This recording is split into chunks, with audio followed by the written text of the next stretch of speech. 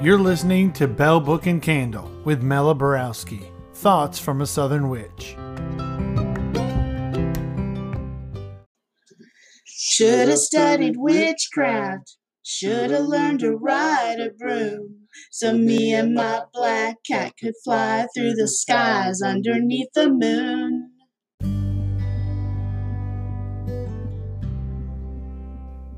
Hey y'all, it's Mela. We're going to talk about green witchcraft today. Keep in mind that I'm not advocating any certain tradition. Instead, we're going to examine what being a green witch might look like, coming at it from different paths and traditions. In fact, I've lined up quite a few great interviews this month to follow along the green witch theme, including an herbalist, Deborah Carty, a Scottish mystic, Jane Hill, and a musician named Irminsul coming to us from Hawaii, discussing not only his music, but what it was like shifting from living as a witch in the desert to living as a witch in the green of Hawaii. I also think you're going to love the interview with Chelsea Quint this month, because we are going to discuss how to use your intuition in your rituals and spells. So I'm going to ask you, do you think you're a green witch? So here's some ideas to think about to see if you can answer that question. Do you often collect bits of nature like shells and twigs and stones and feathers and flowers, and you might even use them on your altar? Do you love making your own ritual tools from found objects in nature and often planning for the energies contained within them? Are you an animal and/or environmental activist? Do you consider the source of objects and bring awareness regarding ethically sourced minerals, endangered herbs, and other such environmental impacts? Do you work with animal guides and plant spirits? Do you believe plants have their own spirits and energies? Do you love spending time hiking or walking in parks and gardens? Do you feel in tune with nature's cycles and rhythms? Do you ask permission from plants or animals that you wish to partner with?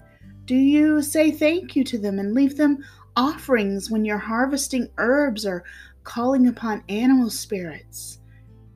Do you have a deep reverence for and a lasting bond with nature, and it is in nature that you find your sacred space?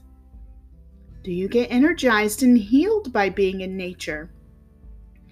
Do you have a collection of herbs and/or essential oils that you've either bought or grown yourself?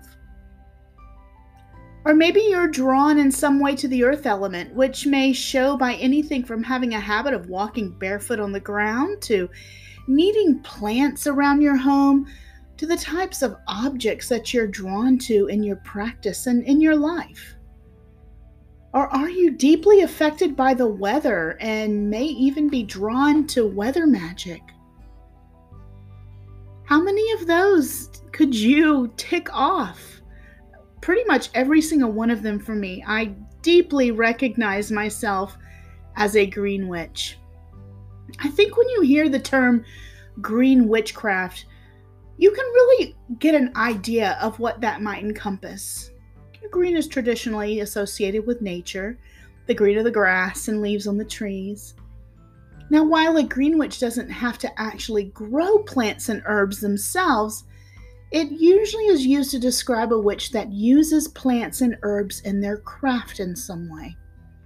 So whether they're using them medicinally, for cooking, or even in their spell work, herbs and plants are important to them.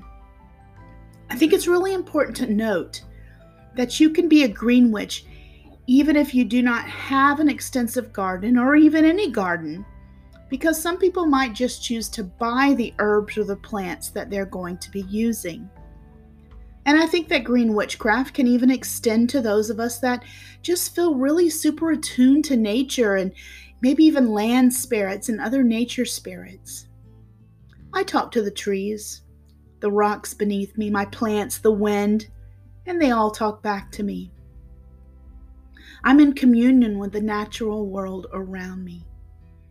A green witch might be accompanied by all manner of other labels and titles like cottage witch, eclectic witch, kitchen witch, garden witch, a traditionalist, many others as well. You can be a green witch and have lots of other interests as well. And you don't have to live in the country to be a green witch. You can live in the most crowded of urban areas and still be a green witch. A green witch is adaptable, and they will find a connection with nature regardless of where they are.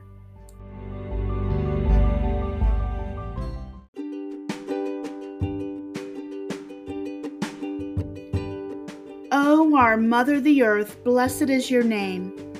Blessed are your fields and forests, your rocks and mountains, your grasses and trees and flowers and every green and growing thing. Blessed are your streams and lakes and rivers, the oceans where our life began, and all your waters that sustain our bodies and refresh our souls. Blessed is the air we breathe, your atmosphere that surrounds us and binds us to every living thing. Blessed are all the creatures who walk along your surface or swim in your waters or fly through your air, for they are all our relatives. Blessed are all the people who share this planet, for we are all one family and the same spirit moves through us all. Blessed is the sun, our day star, bringer of morning and the heat of summer, giver of life and light. Blessed is the moon, our night lamp, ruler of the tides, protector of all women, and guardian of our dreams. Blessed are the stars and planets, the timekeepers, who fill our nights with beauty and our hearts with awe. O great Spirit, whose voice we hear in the wind, and whose face we see in the morning sun, blessed is your name. Help us to remember that you are everywhere, and teach us the way of peace.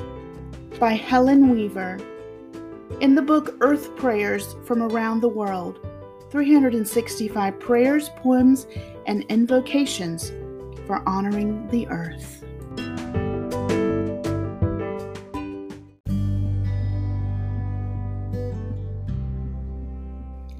Herbs are integral to the Green Witch, as we've noted. There are so many books and courses and websites and resources out there for someone that's interested in herbalism. I personally recommend Rosemary Gladstar. She's got an amazing YouTube series where you can learn so many herbal remedies and information. She has a company that you can buy herbs from, and it's her fire cider recipe and onion honey cough syrup recipe that I use in my own practice, among other things. I also really like the Herbal Jedi on YouTube. I love that fella. I think his name is Yarrow. And each of his episodes looks at one herb in particular, and he teaches you how to find it, where to find it, and how it's used. And those are free on YouTube. An important facet of green witchcraft is really getting to know the natural world where you live. For a green witch, that is going to be of great importance. For someone who isn't really a green witch, but they may still use herbs for their magic or even dabble in herbalism, that may not be important to them. But for a green witch, their personal natural world is going to be exceptionally important. You're going to want to learn about native plants in your area and make friends with the trees and plants and herbs and flowers in your area. There is a deep relationship with the land in your area. You also become highly attuned to the seasons there. Y'all know I'm from the South, South Carolina to be exact, Zone 8B, I believe, and it rarely snows here. Maybe every once in a while we'll get a day of snow or ice in February, so for me, snow and ice magic isn't really a part of my craft.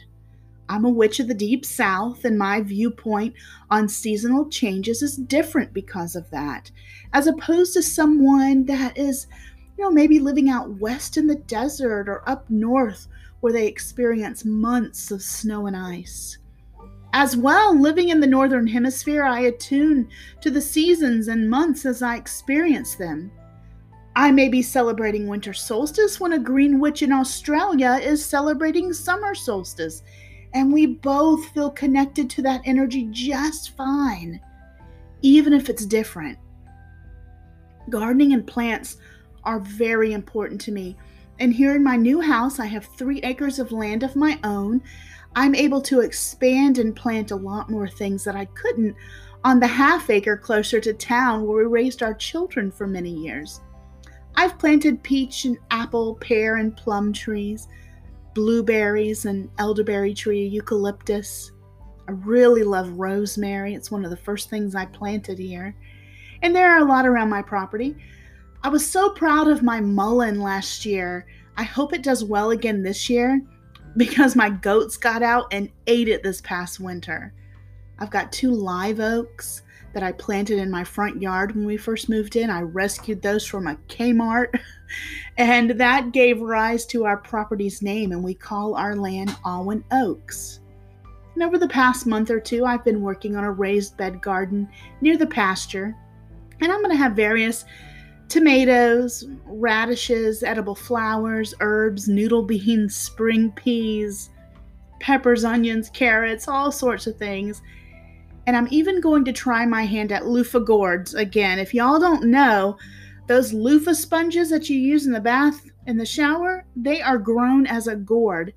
They did not do well last year, so I'm trying again this year, doing things a little bit differently. I started most of my plants as seeds this year inside the house. That was quite a challenge. I'm very happy with how most of that came out. When I get the garden going, I'll have to make a little video for my Facebook and YouTube channel so y'all can see it because it brings me so much joy as a green witch.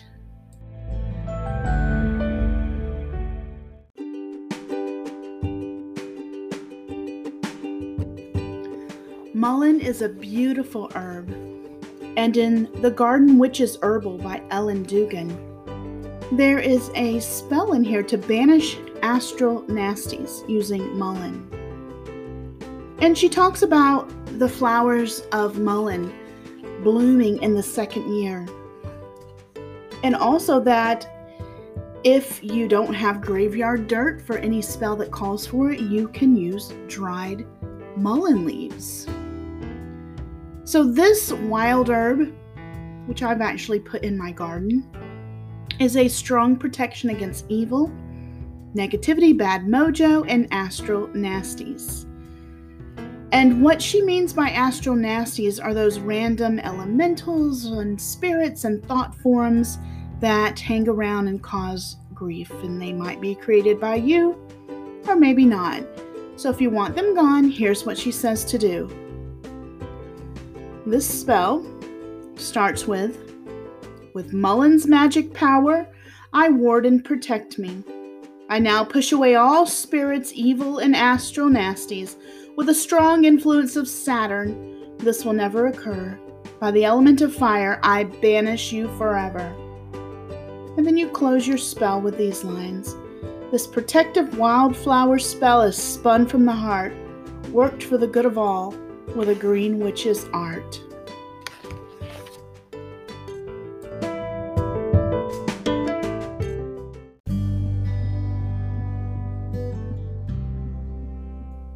A green witch who has some type of garden might consider the elements in the design of the garden. In Garden Witch's Herbal by Ellen Dugan, she talks about incorporating earth, air, fire, water, and spirit in one's garden. The ground beneath you, the plants themselves, that's the earth in your garden. The air, you feel it in the breeze or the birds in the air and the bees buzzing around your garden. The sun shining upon you in the garden can represent fire, and water is represented by even something as simple as the rain falling, or the hose that you use to water the garden, or maybe you incorporate a bird bath or a fountain. And spirit is found in the nature spirits that frequent your garden, and the spiritual essence in everything that makes up the area, including you, and your connection to the divine. We connect with magic in the garden. We connect with Gaia, Mother Earth, the energy of the divine aspects of the sun and moon and stars. It's wild magic, y'all. Wild energy. And I don't care if you are smack in the city, you can find wild magic. I was once walking downtown, all cement and glass and metal, and there in the crack in the sidewalk by the road, which was full of cars, was a dandelion, growing just as strong as can be, right out of that crack in the cement. It's the only green I could see in that area. It was amazing. That was wild magic of nature right there in the city, but most people probably didn't even notice as they walked by.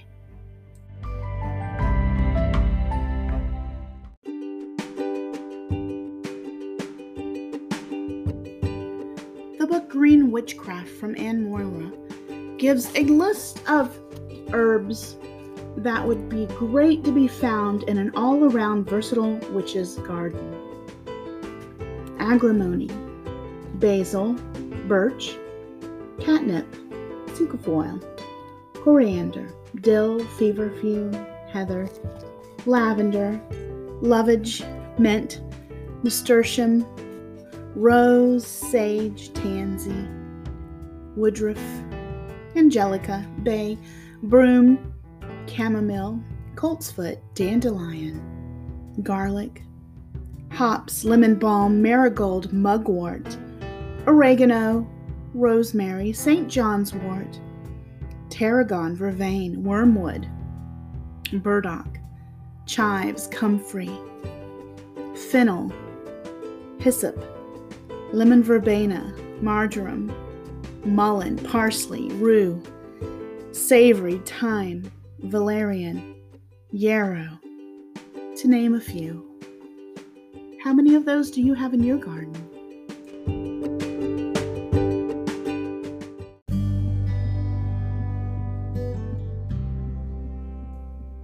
I love to work with essential oils and flower essences in both my healing work as well as my magical practice. I use them for herbal remedies and for magical practice such as spells and rituals. I had to take classes in school regarding the basics of aromatherapy and essential oils as well as flower essences, but I'm not an expert on either of those things. I really caution y'all about willy-nilly use of essential oils without doing your homework or finding someone that is certified and trained to give advice. And no, that isn't always your local MLM essential oil seller. Y'all don't hate me for saying that now.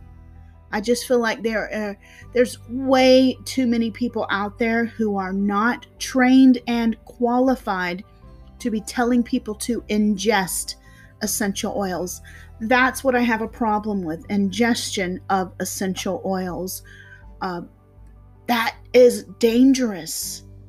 I repeat, don't let anyone to tell you to ingest essential oils on a daily, weekly, monthly, yearly basis that is not a trained and experienced herbalist, a physician, a healthcare practitioner. Yes, essential oils are powerful and can change your life, but you absolutely need someone that knows what they're doing if you are involved in ingesting essential oils. And your local green witch is not always that person. So you really do need to be aware of that. Ingesting essential oils for short periods of time under the observation of a trained practitioner can be miraculous. It can be used to heal so many things. But for the regular person out there, if you don't have someone that is a trained practitioner, then stick to aromatherapy or using it outside of the body, which can also be very miraculous. You can damage your liver, among other internal organs, if you aren't careful. And as well, not all essential oils are safe to be used anytime. Some react to sunlight. You rub that on your skin and go outside in the sun and you will be burned, like a lot of the citrus oils. Most oils need a carrier oil used with them. Lavender is one that I know right off that can be used neat, which means you don't need a carrier oil. This is really a soapbox that I get on a lot, and I wanted to take this opportunity in the Green Witchcraft podcast episode to talk about this because I feel so strongly about it. I feel like people are really harming themselves because they are not really taking it seriously. And essential oils are a serious medicinal ingredient. And so we have to look at it that way. I encourage you to do your research. Just because it's from a plant doesn't make it safe across the board.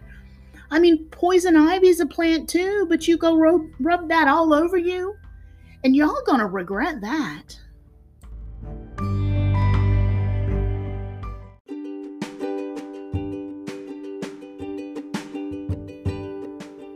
The Beltane Blessings Anointing Oil from Blackthorn's Botanical Magic by Amy Blackthorn. You can use this to celebrate May Day Festival, which is Beltane. You can use it to bless and purify anyone entering sacred space who's not allergic to the ingredients.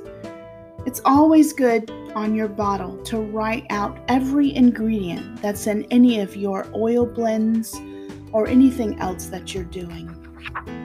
So this anointing oil calls for 5 drops of lavender essential oil for love, health, and peace. 5 drops of patchouli essential oil for energy, sex, aphrodisiac, and grounding. And 5 drops of tangerine essential oil for physical energy, joy, and purification. It also calls for a 1/4 cup of carrier oil. Blend all your essential oils in a glass or non-reactive bowl. Add carrier oil and mix well, and store in a glass bottle. I like storing my oils in amber or blue glass bottles. I think those work very well. This would be great, as I said, for blessing and purifying people, or even blessing and purifying your altar or your space for Beltane.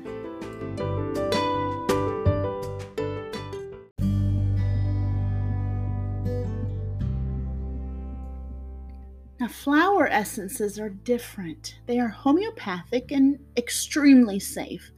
Homeopathy is about the transference of energy. So, for instance, I make flower essences by setting a bowl of spring water out in the sunlight for 3 or 4 hours with flower petals from plants I've identified absolutely as safe floating on the surface of the water. This is called a menstruum. Once the time has passed, the energy of that flower has transferred into the spring water. I take it inside and strain out the flowers, leaving the mother essence behind. I bottle it up in amber or blue bottles with brandy as a stabilizer. If you don't want to use alcohol, you can use apple cider vinegar or glycerin, but you will have to store it in the refrigerator if you don't use alcohol. You label it as the mother, the ingredients inside of it, date it, and then use that mother bottle to create stock bottles, which are smaller bottles that you'll only put 3 to 10 drops from the mother essence into, along with half spring water and half brandy. The stock bottle is what I use in my practice. It's what I use with other people. I've put drops on people's tongues during rituals. I've put drops on my own tongue for several weeks just to work through some things that have to deal with the energy. I've used it to cleanse the aura or even the area that I've been in. I'll drop some on my palms and rub my hands together and just get that energy going and use it to cleanse. I love using flower essences, especially since they are so safe, yet they are powerful. I've also made essences from flowers just by sitting the flowers beside the water and allowing their energy to transfer. This is great if you aren't sure the safety of the flowers, so my foxglove mother was created in this way. I think green witches may really connect to flower essences. I know I did. Because you're transferring the energy and the magic from a flower into something that you can then use in your own healing and magical practice. I've got mother bottles for French marigold, foxglove, and carnation on my herbal shelves right now that I made. If you don't want to make your own, I recommend looking into Bach's flower remedies. Dr. Edward Bach started making the first flower essences in the 1930s, and you can still buy Bach remedies made in the same way today. And Bach Remedies even offers training to teach you how to make the Bach style of flower essences. I also love Desert Alchemy flower essences, which is the brand that I used in school. Their Crisis Desert Emergency Formula, I highly recommend that. It has been just a wonderful energy that I've even used in my own life. I also really love the Lotus Way Company and their flower essences. I will link to all of these in the show notes. I really appreciate y'all being here as we just kind of go over some things about green witchcraft. We've got a whole month of wonderful things. I'll have another episode where I'll be talking about some things, and I'm even going to have something called Broom Talk, and it's going to be a live stream on Facebook and YouTube where we're going to talk about green witchcraft, a bunch of witches together just having a chat about it. So you might want to watch for that. Follow Bell Book and Candle on Facebook to find out about that. It's going to be a really fun thing to do. But I appreciate y'all. I appreciate you listening to the show. Are you a green witch? I'd love to find out. I'd love for you to comment or send me a message. What do you do as a green witch? What are some of your favorite recipes?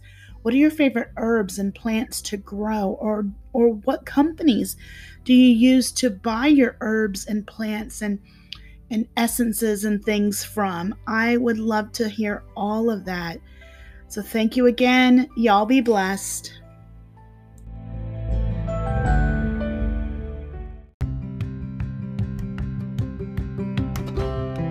Thank you all for listening to Bell Book and Candle. You can follow Mela on Instagram and Facebook at Bell Book Candle SC. That's Bell, Belle, or become a patron at patreon.com/Bell Book Candle.